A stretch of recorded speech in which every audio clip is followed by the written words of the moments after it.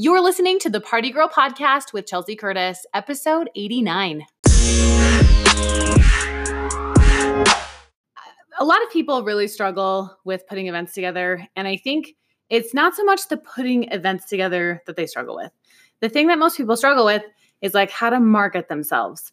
So when I first started hosting events and doing my thing, I remember feeling like, how come nobody is asking me to do events? Like, how come I can't find customers? Why won't someone pay me to do this thing that I love so much? So that didn't stop me. I just kept doing free events. And, I did that for like 5 years, really. And you can do a lot of free events. It gets really expensive. You usually spend a lot of your own money to do it. And it's just one of those things, like, it's not a business model, right? So while in my heart, I was like, gosh, I really want this to be a business. In actuality, it wasn't. It was the furthest thing from a business. It was just a hobby. And I used like my blog to basically get, I don't know, like give myself validation, like that it was like a real thing. And really looking back, I just didn't know what I didn't know. And that's kind of what I found with a lot of people who are interested in the Party Planner Academy is they are saying, I know how to throw a party. Like, I have really good style. I have good taste. Like, I can put together a beautiful party, a beautiful backdrop, a beautiful tablescape. But how do I make these skills marketable? And if you've been trying to do it on your own for a while and you cannot figure it out, it's probably not you. You probably are extremely talented and you probably do have exactly what it takes to make money as an event planner. You just don't know where to go next, right? And so I sent out a survey, and in the survey, I asked, like, what are the biggest struggles? And I took the top 10 biggest struggles and I combined them into what is going to be this video series of the biggest challenges that people have. And I was kind of surprised because initially, the things that you think people are going to struggle with aren't. Like, the number one thing that people struggle with is getting started. And so as I was thinking of like how to answer this question, how to go through like exactly concrete steps to answer this question, it took me right back to the Party Planner Academy and in, how to actually create a business. And so what I want to talk to you today about is starting your party or event planning business. So the first thing that I do in the Party Planner Academy is I have something called the contract with myself. And what it is it's a document that I've written that just says, I understand that starting a business takes work. I understand that it takes commitment and a little bit of money. And I am committing to putting my whole heart into this and giving it my all. Like, nothing is going to stop me. I'm not going to be deterred. And I think having this contract with myself, this tangible physical reminder that you say, I'm all in, is a game changer. Because for you as an entrepreneur, a solo entrepreneur, if you don't have business partners or anything like that, like, it's so easy to get up in your own head about what you should be doing. And you get distracted with like, I need to have social media. I need to have business cards. I need to have this. I need to have that. And it's like, whoa. Before you do any of that, let's start from the beginning of where you actually want to go and how to get you there. So the very first thing that we cover in the Party Planner Academy, lesson 1, is your niche, your vision, and your mission. What? We're not covering anything about business cards or like starting a business. We're talking about how to figure out what you do. The reason why we start with your niche, your vision, and your mission is it's like, what do you want to do? Like, is in your heart of hearts, are you honestly like, I just want to do family parties and like, if I make money, that's fine, but it's not a big deal. Because if that's you, like this, you can stop watching this lesson. Just don't tune out, because that's not what this is about. If your vision is like, I really see myself as an event planner. I'd love to take on, 2 to 3 big events every month. I'd love to have celebrity clients. I'd love to have high paying clients. I'd love to do, corporate events. I'd love to do just holiday parties. I'd love to do my own parties. You have to know where you're going. If we don't know where you want to go, how are you going to get there? How am I going to help you get there, right? I can't help you get there if you don't even know where you want to go. So with niching down, who do you want to serve? What parties just light you up? So for example, I throw women's only dance parties. I've been doing it. It'll be 4 years this year. And there have been many, especially in the beginning, that did not make money, that I actually paid like 2 to $3,000 out of pocket for the event to happen how I wanted. And I don't recommend that. It's an expensive hobby. It's a horrible business model. And it's a really good way to like drain your whole savings account. Let me just say that. If I would have sat down and said, okay, who am I trying to serve? What is my vision? What is my mission? It would have made all the difference. And for those of you that have come to one of my events, you know that now the vision for those parties is totally different than in the beginning. In the beginning, it was like, I'm going to sell out an event and I'm going to make $10,000 on ticket sales. That was like the whole thing, right? And while that was a good goal, like it's not enough of a vision or a mission for anyone to be like, yeah, we want to support that, right? Like I was thinking very short term, like, why did I want that money? Why did I want to make money at event planning? That's what I should have been thinking about, right? For my vision and my mission. The reason I wanted to make money is because I wanted to have the freedom to be able to have the same things that I had when I worked before I had my daughter. So for those of you that know my story, I was pregnant with my daughter. I had worked full-time, like 40 plus hours a week until the week before I had her. 3 weeks after I had her, I always say I was a stay-at-home mom for 3 weeks. I'm like, I don't want to do this. Like I need my own side thing because I miss having that extra disposable income to buy handbags and to be able to go to Disneyland if we want to, and to not feel guilty, like going to Target, like I want to have those little things. And why did I want them? Because if I dig deeper into my vision, my mission, my why, it's like, oh, I don't want to feel controlled. Like I don't want to feel like I have parameters on my life. And if I dig a little deeper, it's like when I was growing up, my parents were very strict and I took that as like they were controlling. And so because of that, they chose what I wore, they chose how I dressed, they chose what I ate, they told me what to wear, what to eat, like all the things. And again, in their loving, like we're trying to be helpful, I felt extremely controlled. And so I found that as an adult, like having a job and earning my own money was one way for me to feel like I was in control of my own life. Now, my husband doesn't care how I spend money. He makes plenty of money and we're really blessed. We are so blessed. Like, obviously, if I was spending $3,000 per party to put on parties, like I didn't have this figured out clearly. But me figuring out that me having that income that I was pulling in made me feel worth and made me feel in control of my life. That's why I wanted these parties, right? So then as soon as I figured that out, I was like, oh, there's other women who probably want that same thing for whatever reason. It's what the working and earning your own income does for you mentally, emotionally, that helps us feel like my skill set, my talent has worth, not just, you know what I mean? Not just like, I just want to make money, right? Because it's not about the money. It's really not. However, if you're telling me it's so not about the money, it's just about contribution, that's totally fine. But you need to make that clear distinction in your mind. Like, I'm just doing this for the common good, and you should probably volunteer for a nonprofit if you want to. But if you're looking to make it a business, the thing that you got to do is treat it like a business. Okay. So that brings me into my second point, which is business foundations and business finances. So for business foundations, we're talking about like creating your actual business. You guys, you have to treat this like a business. It can't just be a hobby. So that means you need to check out like your state and local laws. How do you get a business license?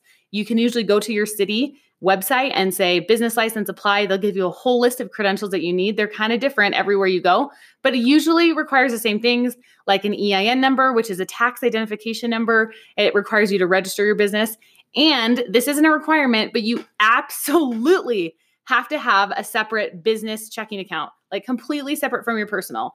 This was one of the reasons that in the beginning, I paid so much money out of pocket for events, is like all of it was just mixed together. It was a disaster. It was a mess. And when money came in, it like went into our banking account, and it was like hard to remember what was from this and that. So you have to open a banking account. Now, for a business banking account, you actually have to have your business license and an EIN number when you go to the bank. So you have to do these things in order to make sure that they're done. If you want to go above and beyond, I recommend meeting with a lawyer, finding somebody that specializes in business formation and having them write up some articles of operation for your business. It's super, super important to talk about your operating agreement, like how you do business, just a little page about that. It protects you legally. So if somebody ever came back to sue you, they couldn't be like, well, she doesn't even have any articles of operation and she's, running around crazy and doesn't know how to run a business. So make sure that you do that. It's not that expensive. You can get them online for really cheap as well. But articles of operation and how you run your business is super important to set it up legally. Okay. You don't have to do that. But after going through a ton of very high level masterminds and courses on business specifically. I would recommend it. Even if you write up your own, like you can Google business article of operations, like write up your own. Just do not miss that step. That's something that is really, really important for forming your business. Once you have your license, once you have all of your credentials, you're going to learn really quickly that to be an event planner, you don't have to have a degree or any formal education, which is great because that means that anyone who has the talent, anyone that's interested can just start going and be amazing at event planning businesses, right? You don't have to have that. However, it is really important to have the skill sets to actually be able to pull off an event. And the next thing that we're going to touch on a little bit in this lesson, and we're going to later in the week, I'm going to do a deep dive in this, is business finances. When we talk about financing your business, you have business expenses. You're going to have two types of expenses in every business. You're going to have fixed and variable. So fixed expenses are like things that are the same every single month. So let's say, for example, your phone bill, for an easy example, is a fixed expense that you have on your business account. So every month, it's like $120 for your phone bill every single month, right? Fixed income or fixed business expense. A variable business expense could be something that you just need one time. So for example, like business cards, that's like a one-time thing. Maybe you'll do it maybe once or twice a year, but it's not every single month that you're paying $19 for 500 business cards, right? So you need to kind of list out like what exactly the business is going to cost you. So in my business, because I work from home, I leverage a lot of the tax advantages of doing business from home. So I use like my home office, this little area is like a tax write-off. I track all of the things I spend because anything that you use on marketing, anything that you're putting on like for your business is technically a write-off. But in order to get those write-offs, you have to be organized and you have to know where your money is going. So the other thing I recommend is to hire an accountant. You can do this by yourself when you're brand new starting out. Like if you're not really making money, you can do this by yourself. But as you get further along in your business, you do not want to be the one spending, from 10 p.m. to 2 a.m. every Saturday or whatever, trying to figure out your financials so that you have like your tax information and all of your financial reports.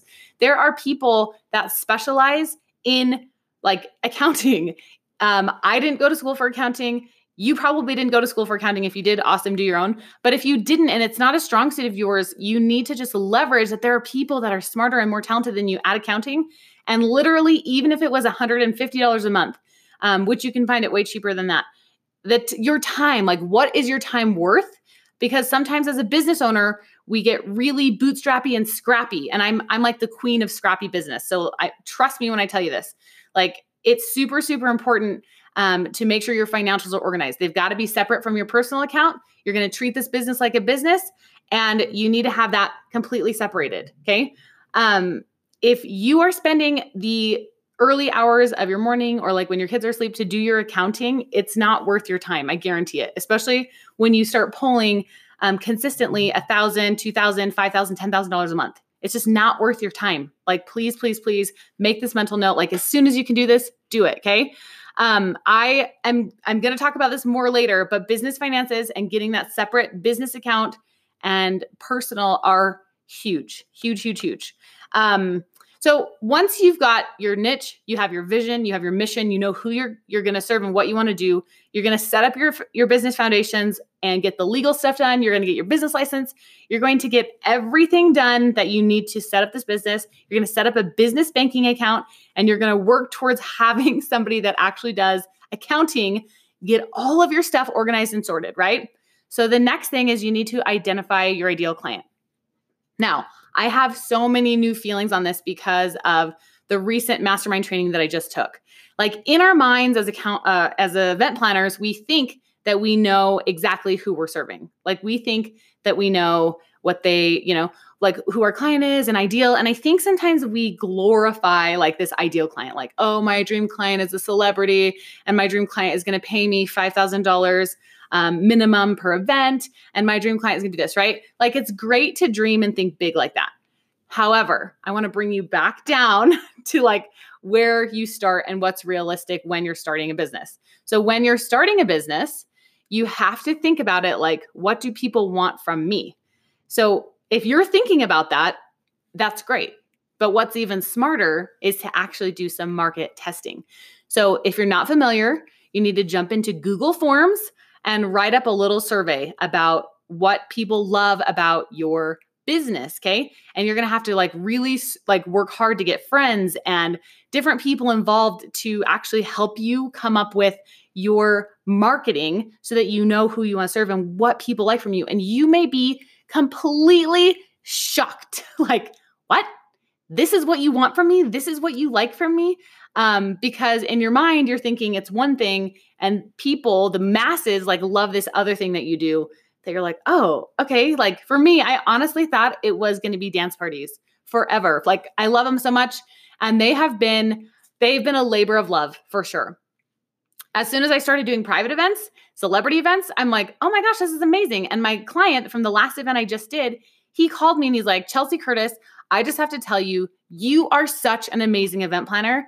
I don't think you even understand how amazing you are. I have friends from the soiree that you did and this last speaking event that you did that are asking me for your information, and I'm hesitant to give it out because I don't want to lose you. And I'm like, what? This is like the best problem ever, right? Are you okay with me sharing your information and giving you more business like me? I'm like, yes, please, right? Mind blown. However, how would it have gone had I not said yes to certain opportunities? Had I not said yes to volunteering and getting to know this couple? How would it have gone if I just wouldn't have put myself in that position, right? I probably would, I don't know, be doing dance parties, and I'm still doing them, but it's only one very small piece of my business, right? It's like the piece because I love it. I'm scaling it way back, like in my like high of my dance parties, the highest times I think of being busy with those. I did 5 in 1 year. It wasn't too much for me. Like I can put them together all day long, but it was too much for the people who were coming. Like I found that people couldn't make it to every single one. And there were peak times, and I was learning kind of all of the ins and outs of how to do that well. And so you need to really like think about what people want from you. And so when you're doing this Google form, here's what I want you to do. Okay. That was kind of like a side tangent story, but think about this.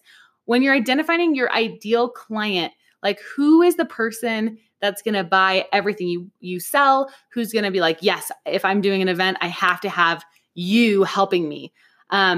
You probably don't know all the ins and outs of this. So this is why I'm saying this is super important. Get a Google form and you're going to ask some questions like from the events that I've done in the past, which ones are your favorite? That would be a good question because you kind of have a genre. And then you could ask another question, like out of all the events in your life, which ones would you see yourself needing help with an event planner for? How much would you be willing to pay? What are your biggest struggles before or when you think about hiring an event planner? What, if you could wave a magic wand and have an event planner, what would you like them to do for you? As many of these types of questions as you can ask, this is like the best kind of market research because it's going to tell you exactly how to flip it around and sell your services back to them, right? Genius. I remember I just barely learned this like last month, and I was like, oh my gosh, like so many people when starting a business, they want to just jump into business. They maybe are like, okay, I have business cards, I have a business license. I'm just going to go for it and I'm going to start getting customers. Okay. They fail very, very fast and very, very often because they fail to do this market research and they fail to see where they're contributing in their business, where it's actually making the most impact, and then setting up the systems to have referrals and repeat business and to wow their customers. Because if you've only planned an event for yourself, there's a lot of things that you don't know about managing budgets, managing other people's money, getting things set up for that event that they need, and then reporting back at the end. Like it's not as simple as, oh yeah, I'll just wing it. And if it doesn't work out, like we can just run to the store. Like as an event planner, you have to have backup plans for your backup plans for your backup plans, right? Like you show up, you bring extra, you are blowing their mind, you're over delivering in every single way. And how are you possibly going to know how to do that if you don't even know who your ideal customer is? So think about this. Like instead of thinking about it as like, well, I don't want to, lose business or say no to things. Like for example, I know my ideal customer is not a bride. I just know that. So when I get asked to take weddings, what do you think I say? No, thank you. I don't do weddings, right? Because that is not my ideal customer. I don't want to do weddings. I'm not very good at weddings. There's too many elements to coordinate. And that type of an event planner position is like, you're there all day long. Like you're managing all of these events from like the ring ceremony to the reception, to the line, to the, first dance, to the garter, to the cutting the cake. Like it's almost like a stage production. And I do not want to do that. And when I sent out a survey asking people what they wanted from me, what they liked from me, it was completely the opposite, right? So I was kind of in line with that. And it was good that I tested to make sure that people didn't want that. Yes, I still get requests for weddings.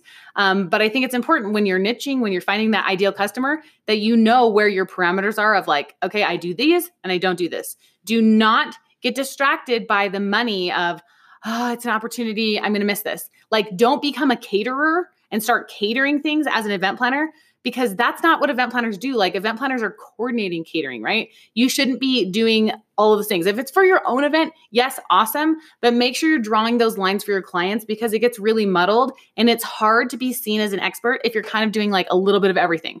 So that's kind of what I've got to say about that. I'm going to wrap up with 2 more points, and it's going to be building your brand and building your portfolio. And this is, again, like, notice how I am diving into the 5th point here.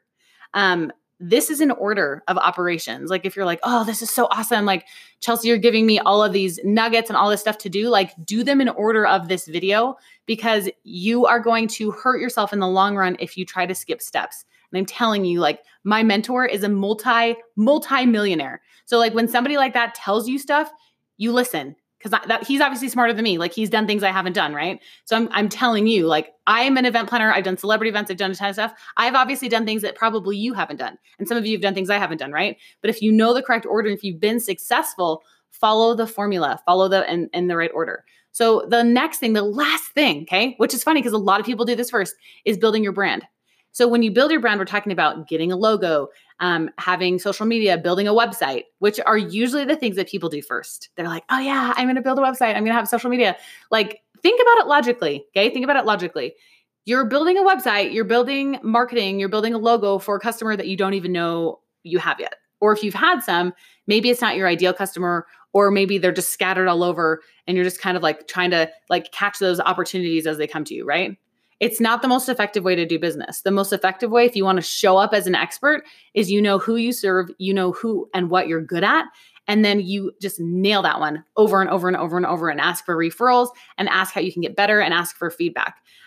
So you can do that before you've even done an event. Like I said, everybody has a circle of 5 to 10 people that would be willing to say, I think you're really good at this, and I think you're really good at that. I want to caution you really quickly when you're market testing to be wary of not asking your mom. There's something called the mom test. I think there's a whole book about it, where people get falsified information because they go to their family and they go to their mom and they're like, so mom, I want to do this. And mom's like, oh, you're so amazing. You're so talented. Like, you can do anything. Like, your mom is probably, especially if you have a good relationship with your mom, probably not the best person to give you consulting on your market and your business, because she loves you no matter what, right? So it's kind of smart to think outside of your mom. Like, think of your Facebook circles, think of your LinkedIn circles, think of people that you know, like neighbors, or even people that don't know you well. Get people like that to give you feedback. Or even if you've had the opportunity to work with people for free, or if you've had customers in the past, ask those people, like, what did you love about working with me? What would you love to see me doing more of? And when would you like to use me again if you needed an event planner, right? So avoid the mom test. Like, just don't even do the mom test. Don't ask your mom. Just because, like I said, it's going to be inflated, way, way, way too positive. And it's just not helpful, because you already know your mom loves you. So if you're having a bad day, call your mom and be like, Mom, this is so hard. And she'll be like, oh, you're the best event planner. You got to keep going. Okay. That's where we're going to keep our mom, like right there, on the back burner for when we have a hard day. But don't go to your mom for market testing, because it'll throw off your, basically your results. It'll throw it off. So let's talk about building your brand. So you've done this market test, you see what people want from you. And then when you go to market, you just show up as this event planning expert in whatever you want, right? So if you're saying, okay, I want to take on corporate events, for example. So if you want to take on corporate events, what you need to start doing is building your brand, building this portfolio. So let's say you haven't had the opportunity. That doesn't mean you can't leverage other people's. So for example, if you're on Instagram and you see a corporate event that you love, message them and say, oh my gosh, I love this. Can I feature your picture and tag it on my site? Always ask for permission. You can start to build your portfolio of all of the events you've done and events that you like and you would like to do. And what's going to happen is it's going to give people some visuals of what they can expect when they work with you. So again, you need to know who it is that you're serving. You need to know your mission. You need to know exactly like how you're setting up your business before you ever do this. So let's say like, but Chelsea, I already have an Instagram, or but Chelsea, I already have a website. That's fine. I would honestly tell you to pause and to take a few steps back and get this other stuff sorted first. Because like I said, it's out of order. And as an event planner, like our whole business is organization, right? So get yourself set up and get yourself organized in a way that you can actually market yourself and brand yourself correctly. So part of marketing and building your brand is going to be building your portfolio. And we talked about this just a few seconds ago where I said you can use other people's pictures, you can use inspiration pictures. Make sure you're always asking for permission and giving credit. If you did not take the picture, it's not helpful for you to just steal stuff and pass it off as your own. It's actually copyright infringement and you can get in big trouble. So don't do that. But you know, like it doesn't take a lot to put little things together in your house. Take a picture with your phone. It doesn't take a lot to put together some ideas or to build a vision board on. It doesn't take a lot to put together things that, like a vision board, if you will, on Pinterest or on any of these apps that do collages. You can actually create some really pretty palettes and themes and ideas and bring them together.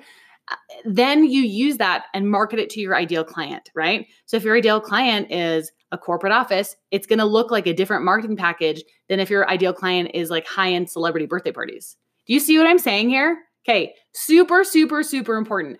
I hope that this has been helpful. I hope that your minds are blown. I hope that you've been writing like crazy because over the next 7 days, I'm excited to just leak a ton of amazing information straight from the Party Planner Academy e-course. I'm in the middle of a rebrand and I'm actually in the middle of like revamping a ton of this stuff. So make sure to tune in tomorrow, the same time, 9 a.m. and I will see you there. You do not want to miss it. Bye, you guys. Put your comments and questions in the chat box below and I'll answer them tomorrow. Bye.